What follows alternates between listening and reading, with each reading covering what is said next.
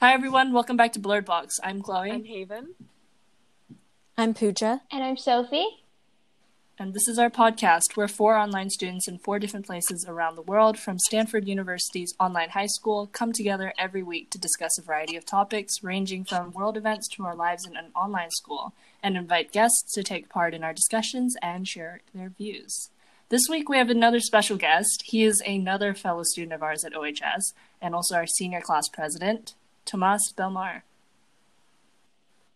Hey, thanks for having me, Chloe, Yeah, and thank you for everyone else coming. Yeah, on it's a here. pleasure to have you. How's everyone doing? So I guess go ahead and introduce yourself and just share a bit of who you are. Okay.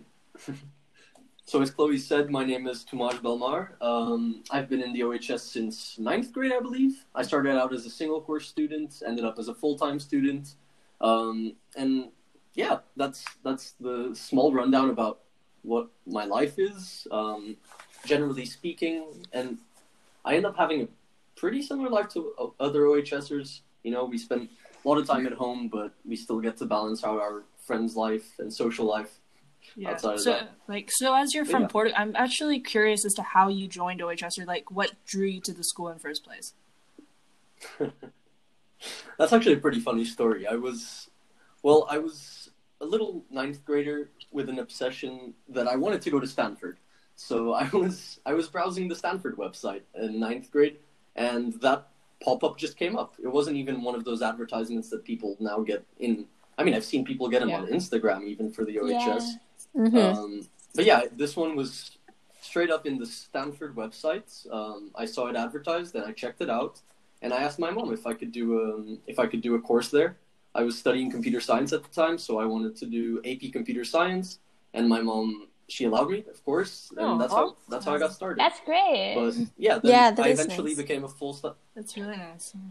Yeah, but I started off. I went to the summer at Stanford, the event or the meetup before I actually joined the school. So I got to meet a lot of the community then, which I think was super beneficial at my integration into the OHS community. And honestly, by the end of that, even without having started my first year at Stanford, I had already asked my mom if I could join the school full time. Yeah, That's so good. Yeah. I guess that's also another pointer for those of you who are listening. And if you're planning to join OHS, or if you're already in OHS, right? Summer at Stanford, a lot of these events are a great way for you to make your friends and see them in person. As an online student, we sacrifice so much when it comes to like meeting people in person.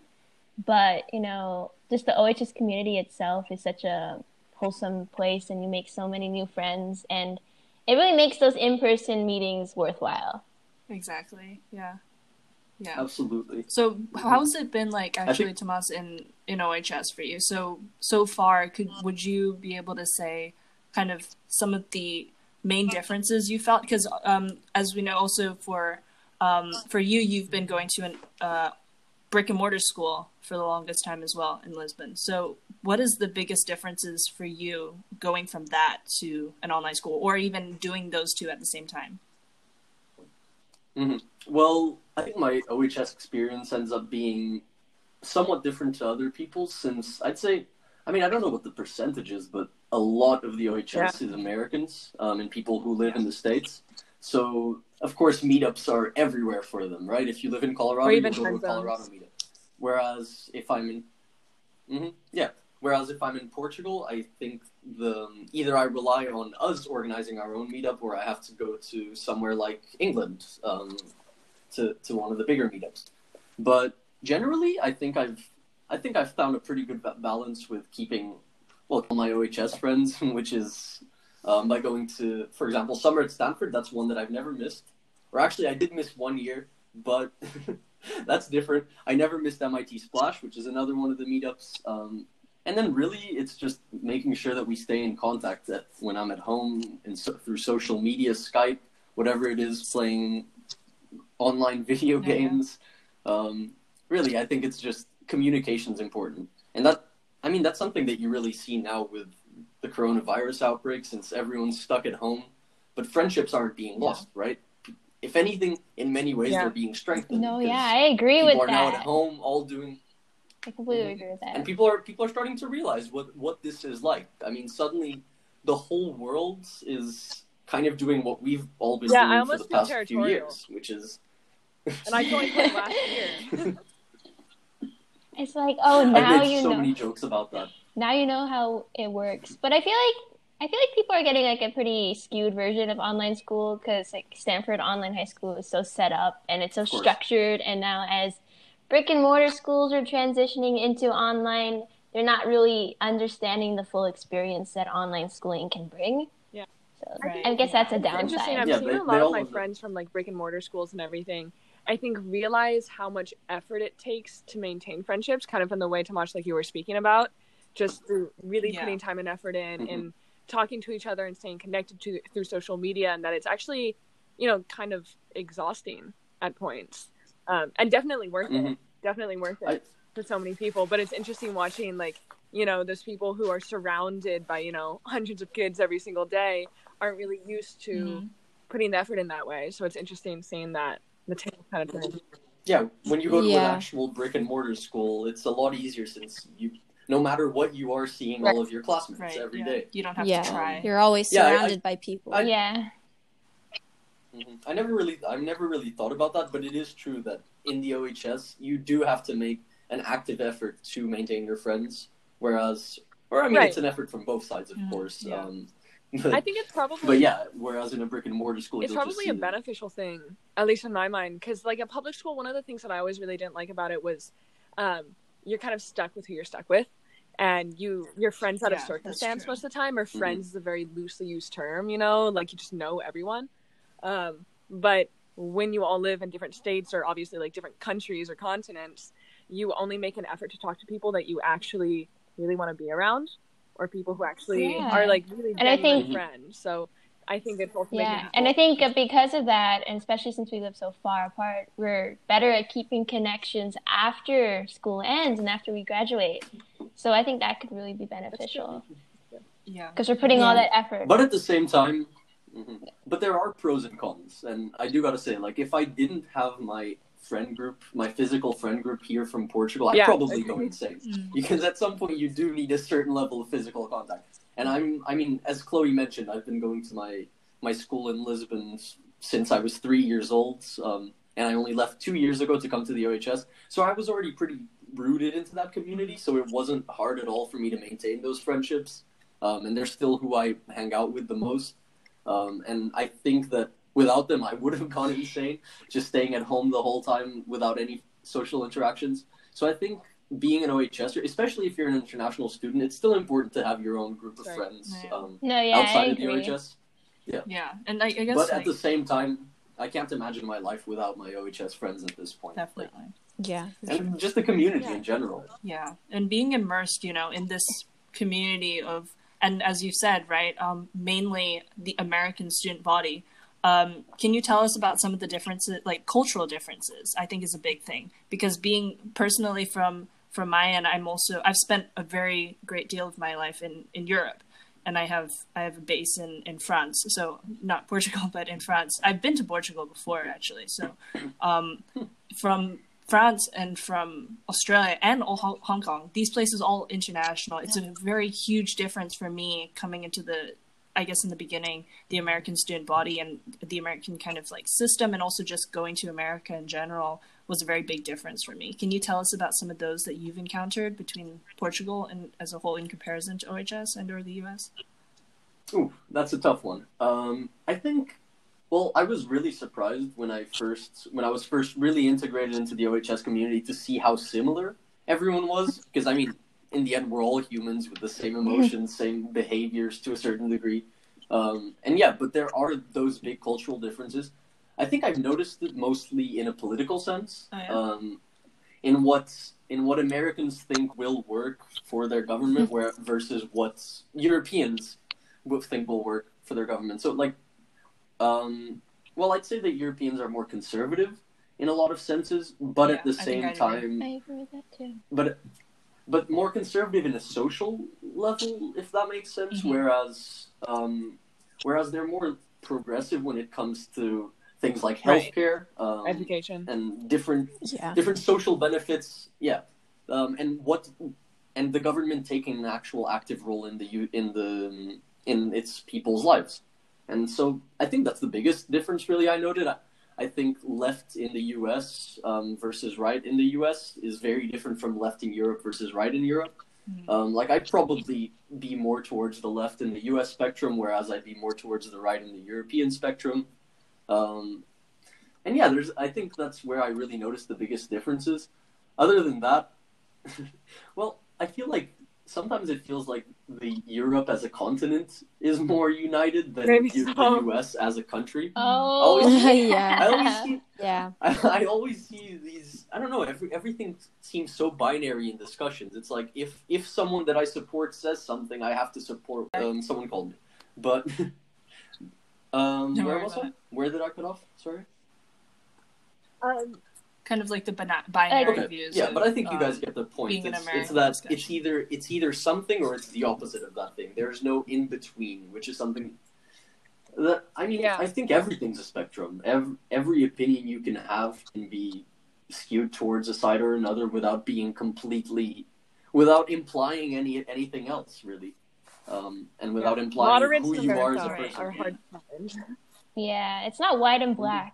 That's a common analogy people make. And I think it's that way with a lot. No, yeah. I think from my end, it's just when, I don't know, I think when I was in France, for example, it was a very, like you said, Tomas, conservatism is a very good word to use, because for living there, for us, it was very, kind of, you keep to your own business, and you kind of you stay to your own kind of what you're doing, and you're respectful of it, but it's like you're not going to be that I don't know, willing to go and be into other people's kind of way in that sense, if you know what I mean. Like, so one of the biggest things for me coming into OHS was how vocal everyone was about theirs, and I think that's also maybe just something in not to generalize for everything, but kind of growing up in the Asian side of the system, of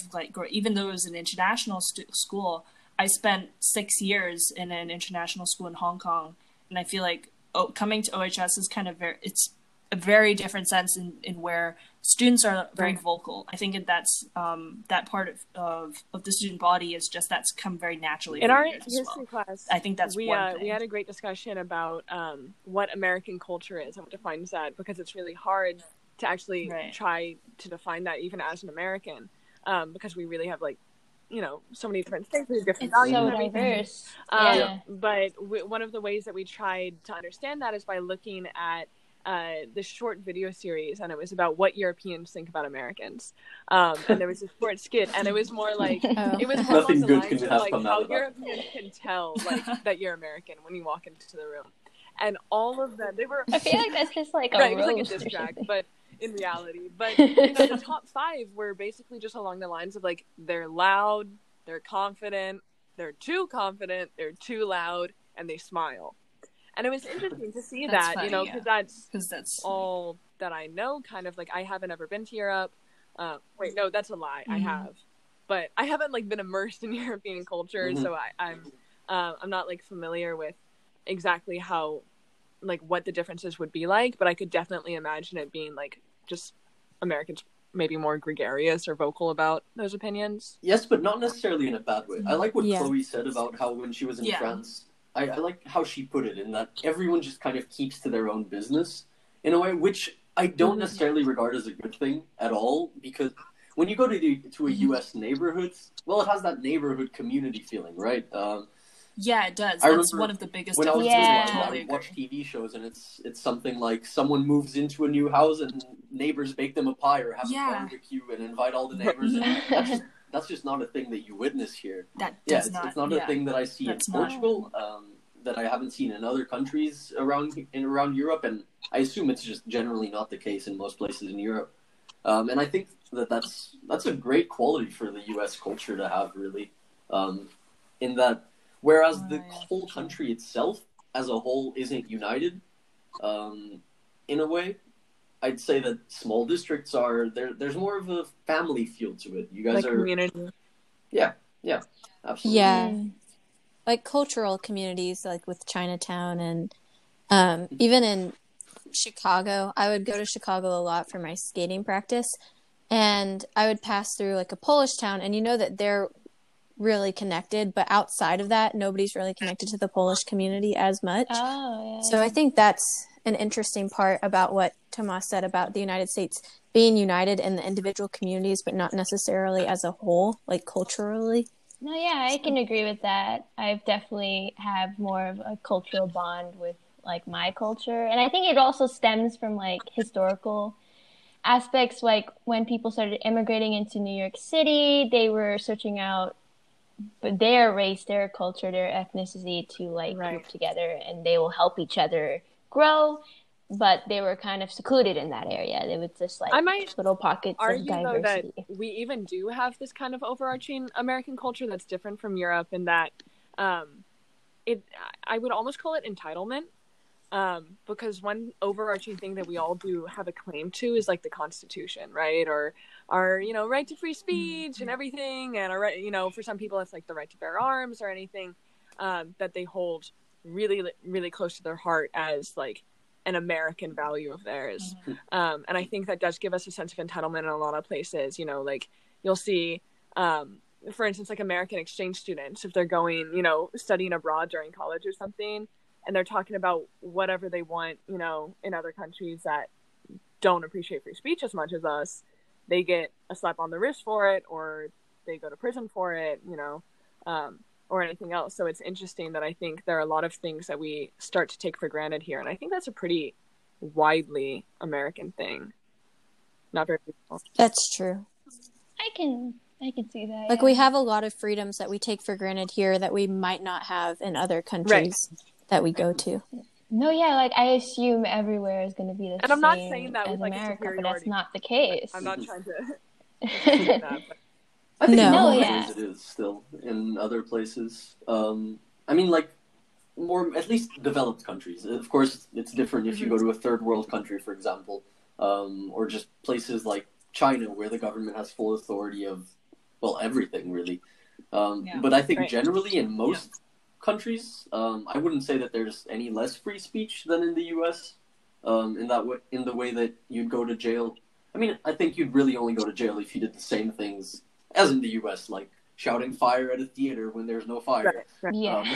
And there's just those common examples of what of free speech doesn't mean you can say whatever you want. Right. Or it means protection from the government, right? Not protection from anyone else. Interesting. Yeah. I think like another one of those cultural differences, I guess, going back to how you definitely were integrated into the brick and mortar system since 3 years old. What are some of the biggest, I guess, going away from the more cultural differences you can kind of feel? What do you think are some that you felt through the education system? Because I think I've read, so it's quite different and it's quite interesting actually, to be very specific to Portugal in itself, that you guys integrate human rights education very early into education. I think that's what I'm not sure whether that's the case for your school, but that's something I've read for in general for Portugal. Is that true? And I guess can I elaborate on those differences if you've felt any of those? Well, I unfortunately don't have as much insight as I think you're hoping for, since my brick and mortar school did follow the American system, which is how I ended up being, somewhat Americanized in a way, growing up, even though I'm fully Portuguese. But I do know to a certain degree how Portuguese schools work. There's something that I don't like about them, which is that I believe in 6th or 7th grade, right away, you have to choose between 3 areas, which is either sciences, literature, and humanities, and a third one, which I forget. But that's essentially what you have to stick to after that, and then you have different amounts of credits that you have to get for each of those sections. I mean, this is all over Portugal, and then there's national final exams for everyone. And I think there's a lot of differences. It kind of binds you to a certain career path really early on. Kind of sad. Which. Oh, sorry. You can continue. Okay, I was just like, Yeah, how? you can I'm get- just like trying to think back. It's like, I mean- how could I decide what I want to do at such a young age? Because I only figured out relatively what I wanted to do in high school, and I'm still figuring it out as I go. And I'm like, I feel like in America, I'm like trying to like figure out what to do in high school, and I think that's too early. But like to figure it out at sixth Yeah. grade, People flip Oh. too. One of my best friends went to school for engineering, and now he's an art major. You know, so you're interchange, and that's Yeah. for the best. But maybe it's a good thing because it's also. I mean, I know the vocational training could also be really good for students in terms of future employment. If we believe that should be like what our education is geared towards. I know that in itself is a controversial statement, but if you're training them to be really professional in a field, then probably like anything, starting piano young or something like that, you're gonna have a better shot at it. But I agree that I did not know. I still don't really, and I'm going to college. I had a yeah, Yeah. Yeah, I guess. Something that I do dislike about the U.S. system is the fact that you have to get that one U.S. history credit. And I guess that's more personal because as a Portuguese guy following the American system, I do okay. not want American to take students that Yeah. don't want to be credit. taking the Definitely U.S. same history thing on credit. my side. yeah. We don't want to That's be true. taking U.S. history either.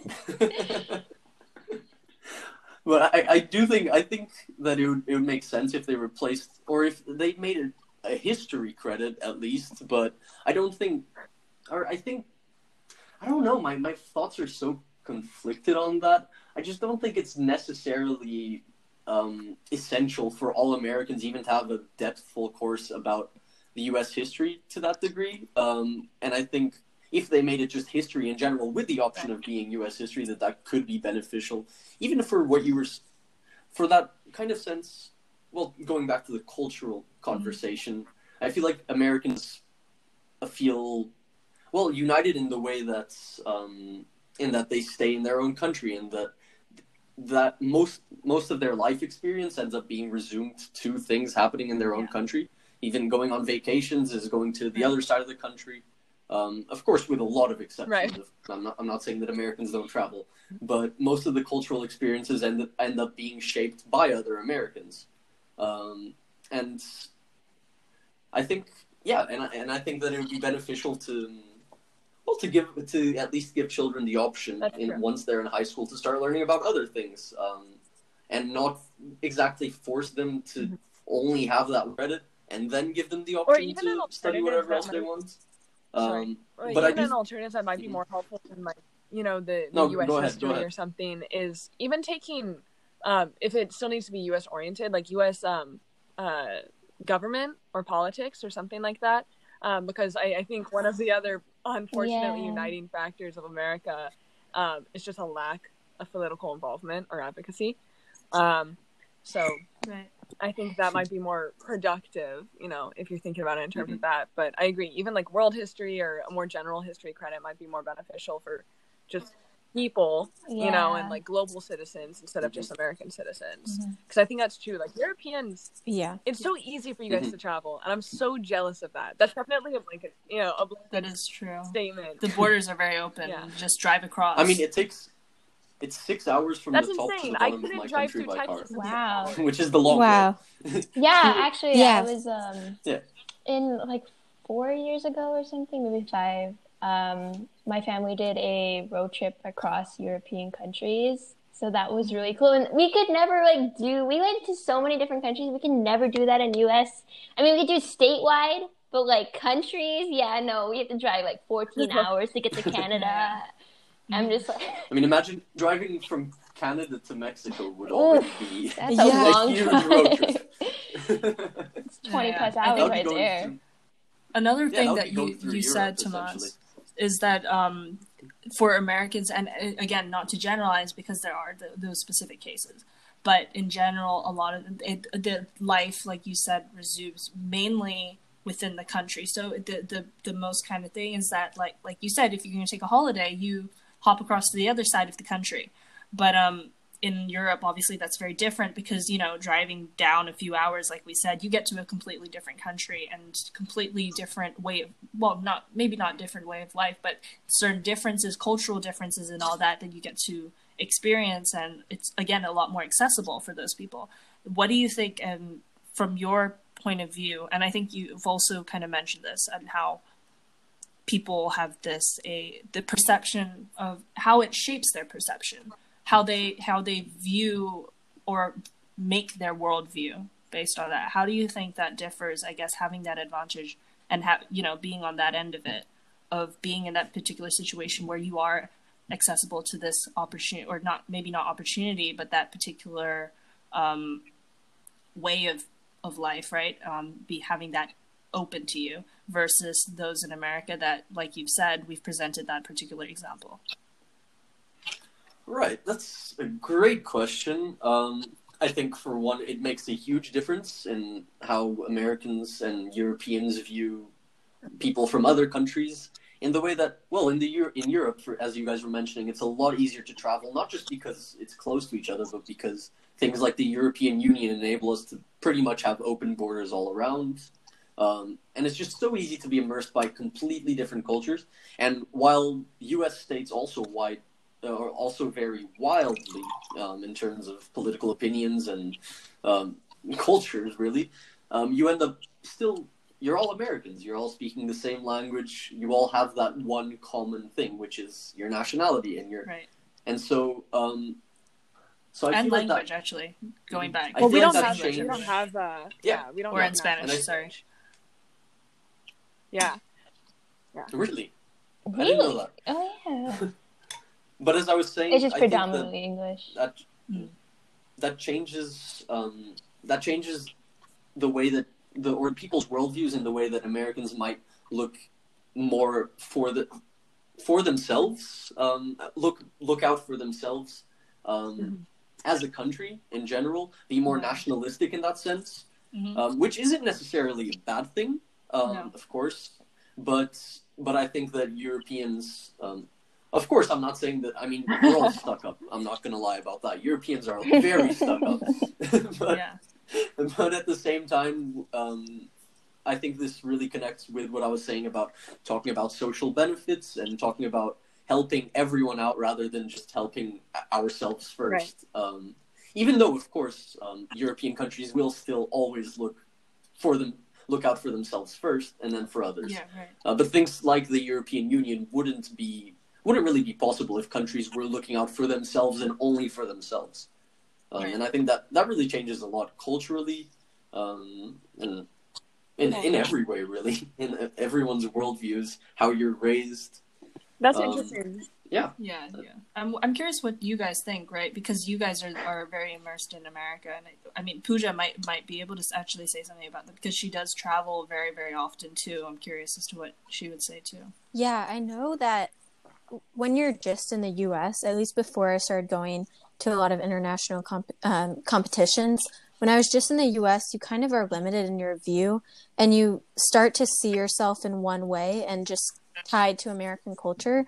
And I think that's how everybody feels. Like you kind of grow up in the same environment, and so you're never really exposed to outside ideas and outside cultures, and kind of, as Chloe said, outside ways of life, because everybody around the world lives in different ways. And so I think when I went to European countries, just all of them in general, I kind of got a new perspective about how people interacted with each other, which was, as we've already discussed, very different from how people interact in the U.S., where they don't seem as outward. Like, they're more into themselves, as Chloe already said. My first impression coming into America was that you guys are so friendly. Yes. I was so surprised when I walked into the supermarket and pharmacy. The guy was like... Yeah. When I went to Europe, in Absolutely. some countries, it felt kind of cold.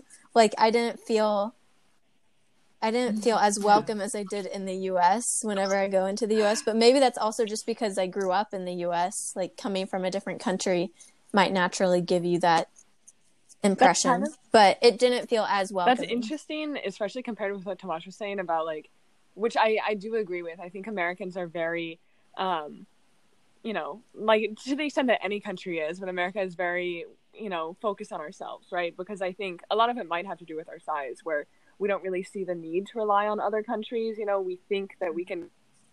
Don't agree with. But we think that we can make it on our own, right? And that's why we can prioritize ourselves in that way without really looking at other countries. But it's interesting to kind of pair that with the individual, I guess, stereotype that we all agree on of Americans being friendly, generally. Mm-hmm. And it's like the juxtaposition of being, as a nation, very self-interested and very not isolated at all, but very sure that we can get by on our own, between, you know, the individual characteristic of being very friendly both in our country or outside of it. So it's interesting. It could be that we're defined by being, like, you know, very community oriented and like helping our neighbors. It's just that we have a very limited view as to who our neighbors are and what community we have an obligation to. Because I think that for the most part, Americans don't really recognize our place in the global community as something that we really have an obligation to, or something important. And I think, right? And yeah, go for it. No, it makes sense. I mean, it's not. Well, going back to what you were saying about the U.S. believing that it can get by on its own, it comes from somewhere. Right. And you guys are justified as a country in thinking that, because in a lot of ways the U.S. was and is a great, like, the best country in so many metrics. And I feel like this was especially undeniable in the maybe 100 to 150 years ago, even though in the past 50 years, that the U.S. was the most powerful country, the greatest country in the world. But I think that's where European countries, as they started progressing past that, I think that's where a lot of the hate for going from Europe towards the Americans comes from, which is that Europeans look at Americans and see a superiority complex, see Americans thinking that they're the best in the world. Well, we say it. Self-centered. They don't need help. Yeah, and I think that's where a lot of the European, I mean, I don't want to say hate. I don't think it's necessarily hate. It's a kind of condescension in a way. I'm not even sure if that's a word. Yeah. Oh yeah, that's actually right. Interesting. Have you seen Family Guy? No. That TV show? Of course. Yeah. So most people I know. haven't. No, you guys haven't. That's No. Well, okay. I guess, Tomas, if you have, I mean, do you see any of that? Like, I think me watching that, and I actually have a friend who like sends me a lot of these things that are quite, like, kind of, you said, it's made fun of in a lighthearted way. But and I guess that's that's what makes that TV show so popular. For those of you who don't know, it's a cartoon kind of show with for adults. Obviously, it's with very explicit content, so it's not a cartoon show for like 10-year-olds, or preferably not. But there's quite a few. It focuses. I mean, Tomas, if you've watched it, maybe you could talk a bit about the premise of it and kind of like the central, maybe not plot, but what it is about. Well, yeah, there isn't a plot, so there's not really any way to go about it. Oh yeah, that's true. Yeah, it's just one of those funny Comedy Central style 20-minute per episode shows, where there's nothing that they're really following. It just follows an American family, and well, with a lot of surrealist events in the way that it's a cartoon, and so they can still do whatever they want with it. And it ends up making a lot of political commentaries through jokes. They're not that obvious, but of course there's caricatures of people and different things like that. It's interesting that shows non-Americans are the ones that have watched the show. Me too. He's like, wow, all the Americans here are just like, wait, what is this? But it's shows like that, like Family Guy and like American Dad and those different, and The Simpsons. You guys all know The Simpsons. Yeah. No, I've not watched The Simpsons. But it's shows like that kind of gave me an idea of what the U.S. culture was like back before I knew anyone from the U.S. And I mean, in a lot of ways they're right, but of course in a lot of ways they're also wrong. But they make a lot of political commentaries and well, just societal commentaries through their jokes and through their different episodes. A little bit like South Park, although I think South Park is even more less family friendly. It's interesting that you guys got the media that you guys got. Yeah. As a maybe first introduction to American culture or something like that. Because I was thinking about maybe my media exposure to European culture, as you were talking, Tomasz, and I cannot recall that ever happening. Like, I think my media, and I would say like generally global media too, is very Americanized. So I really I haven't seen No, yeah, I a large agree. representation. And even music very Americanized in general. For sure, if I play the radio, if I open the television, doesn't matter where I am in the world, chances are I'm going to see something that's American or American made. Yeah, it's like it's also like categorized like it's called pop in America, but like if you go to somewhere else, it's like British pop or K-pop or C-pop or whatever. It's always in America. That's like the central place for music, I think. I think it makes sense if you can. Oh, sorry, Pooja. Go ahead. Okay, well, this is kind of a side note, but when I went to European countries for the first time, I was not accustomed to the fact that tipping was not something that people really do.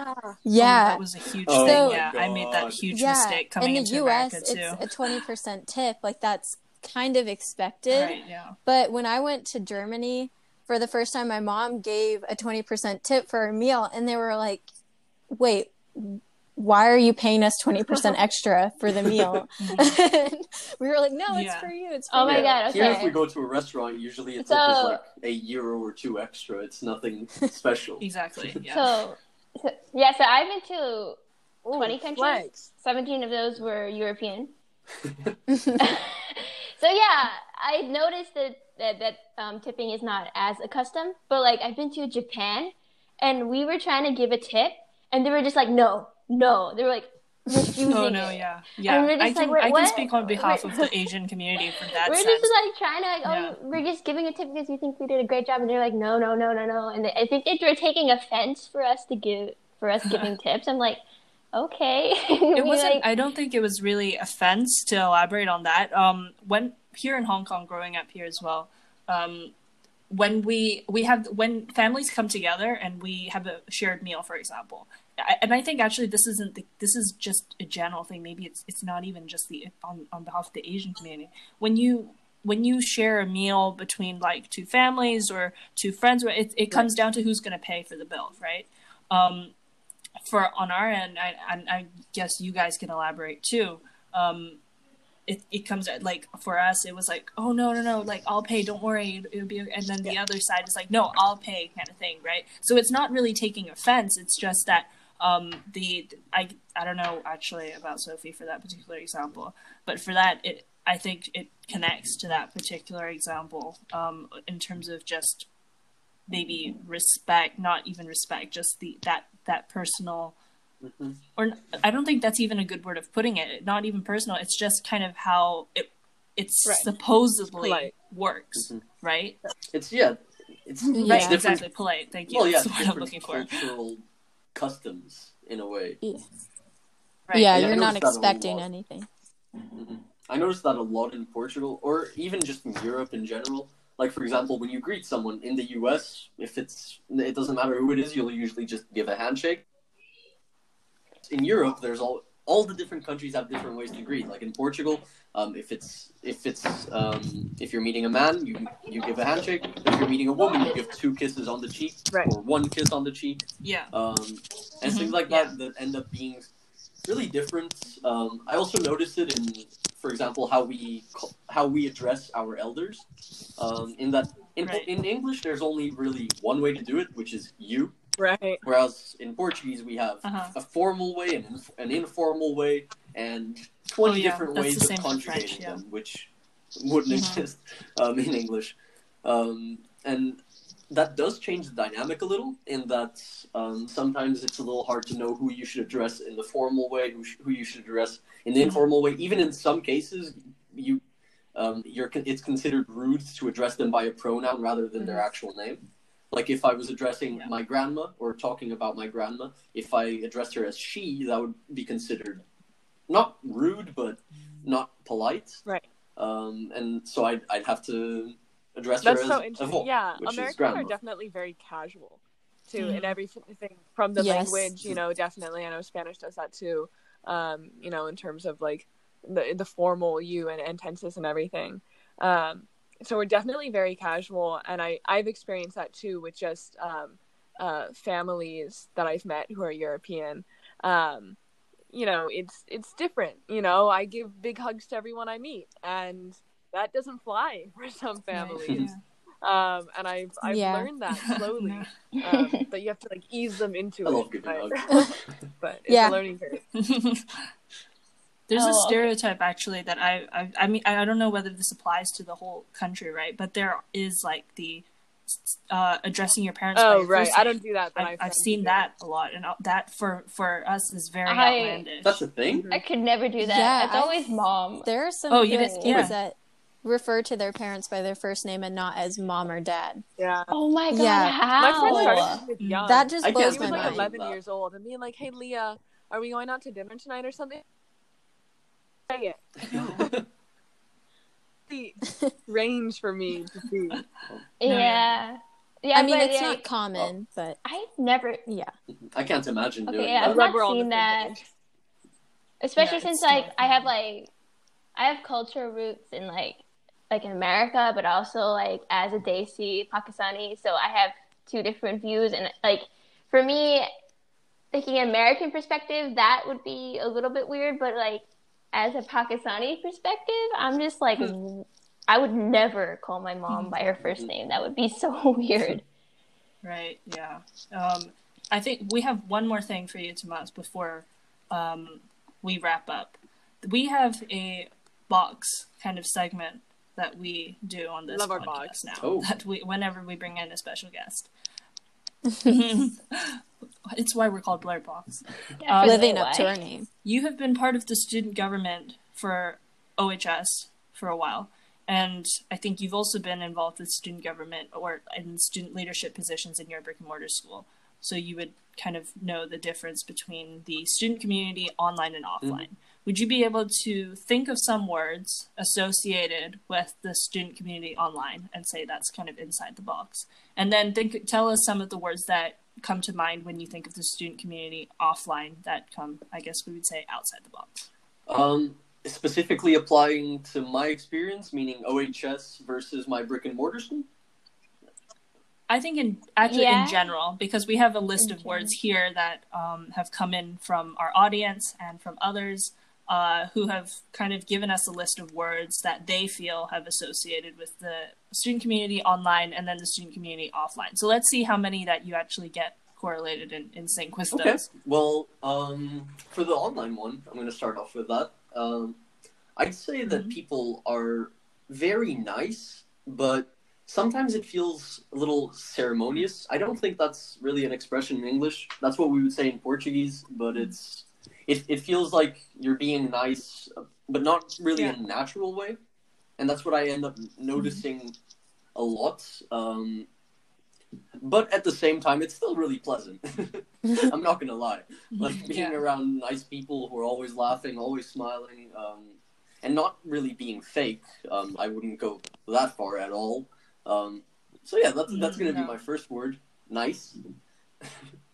I mean, I wouldn't agree. I'm sorry, I wouldn't agree. I wouldn't argue with that one because I think it's just that that screen, that actual screen that makes you put on this online face, right? It's not, you turn that screen off, you move away from it, you're a completely different person. Or hanging out with someone in person, you don't see all aspects, all range of not even just movement, but all of their behavior, things like that, right? So I think you're spot on actually. Yeah, and building off of that, even though that's not one we have down here. I would describe a physical school's environment as more extroverted, applying to the environment as a whole. Because these people see each other every single day because they're used to being next to each other, and there's no kind of hidden awkwardness or hidden That's ceremony. one of the words I wanted to put on I don't know how to describe it in English. Extroverted. Yeah. Yeah. Ceremonious? No. Oh yeah. No, lively is definitely one of them. Yeah. So I think you've got that one down. So yeah, I think that's something that really contrasts how the online environment feels in that way when you're interacting with people. But I don't think any of them is necessarily better than the other, just by themselves. I think once you take into account when you go to meetups, for example, after maybe 3-4 days in the meetup, things are going to seem completely normal. Things are going to seem like you've seen these people every day for the past year of your life. Can't really come up with other words. I'm sorry to disappoint you like that. But I'm trying to think, and nothing much is coming up. I mean, in terms of student leadership, which you were pointing out, I think the biggest differences end up being in the fact that as student body president of an online school, there aren't really that many issues with the school that students want to fix. In a way, like, all of the issues that students want to fix are fixable. So there's not really that kind of, if there's something wrong with the school, there's not as much of a united voice for change, which I could see, which I've seen multiple times happen in my brick and mortar school. When people do want a change to happen, they'll come together, they'll argue together in group chats and create a petition and email a teacher, and basically band together as a school. So I do see that a lot more in the physical environments than in the online environments. Right. But I think that it changes when you consider close friendships and small friend groups, which works really well in an online environment, and keeping contact with these people through social media. So the two words that I'm going to take out of that in the physical environment would be united as a whole. You can make that just united. And in an online environment, well, does anyone have any suggestions? I don't even know how to put that complicated. Into words, which is that there's actually quite a few here. Then you can maybe say that whether you agree with them or not, and the rest of you as well. So here's a couple of them. So one of them is niche. Then we have weird, ambitious, isolating, global, inspiring, diverse, and then one word of effort. So I guess starting off with that first before we go into offline. I think for referring to effort, it's that effort that we talked about in the beginning, right? Of making that effort to convert time zones and try to, to speak with your friends. So it takes effort. Niche was one of mine, I know. And I think that pairs along with the one about diverse. I agree with that. I think people who do online school are here for a reason, because you have to, it's a very positive lifestyle in that you have to actively make the decision to pursue it. So, a lot of people at the school are really into sports, see Pooja, or Chloe, and they're really competitive in that way, or they're talented musicians, or they're just really good at, I don't know, like computer science or something like that. So you have something, and I also put ambitious, I think, or I wanted to, because I think that translates, where if you're niche and you have a passion about something, I think the people at this type of environment want to thrive in that, and want to be the best at that. So everyone at the OHS has at least some idea of what they want to do in the future, and most people have a pretty set idea and pretty good idea, and have already done things to pursue that dream. Like Chloe and Pooja, for example, with their athletic, future. For me, like, as a homeschooler, like, it tends to, like, correlate in a way. Like, as a homeschooler, a lot of my academics was done online. And for me, people always thought I was, like, basically isolated. I heard isolated as one of the words. I agree with that. And then, like, don't really get much social opportunities, or maybe, like, taking the easy way out as a homeschooler. But that's not true at all, because I chose homeschooling, and I continued with homeschooling because I wanted to take my education in my own hands, which is very similar to online schooling. I think people do that because they want to carve out their academic path in a certain way. But an interesting thing is, like, when I got into OHS and I said I do online schooling, and I'd say I go to Stanford Online High School, people automatically don't think the same things because they hear the word Stanford in it. So I'm like, okay.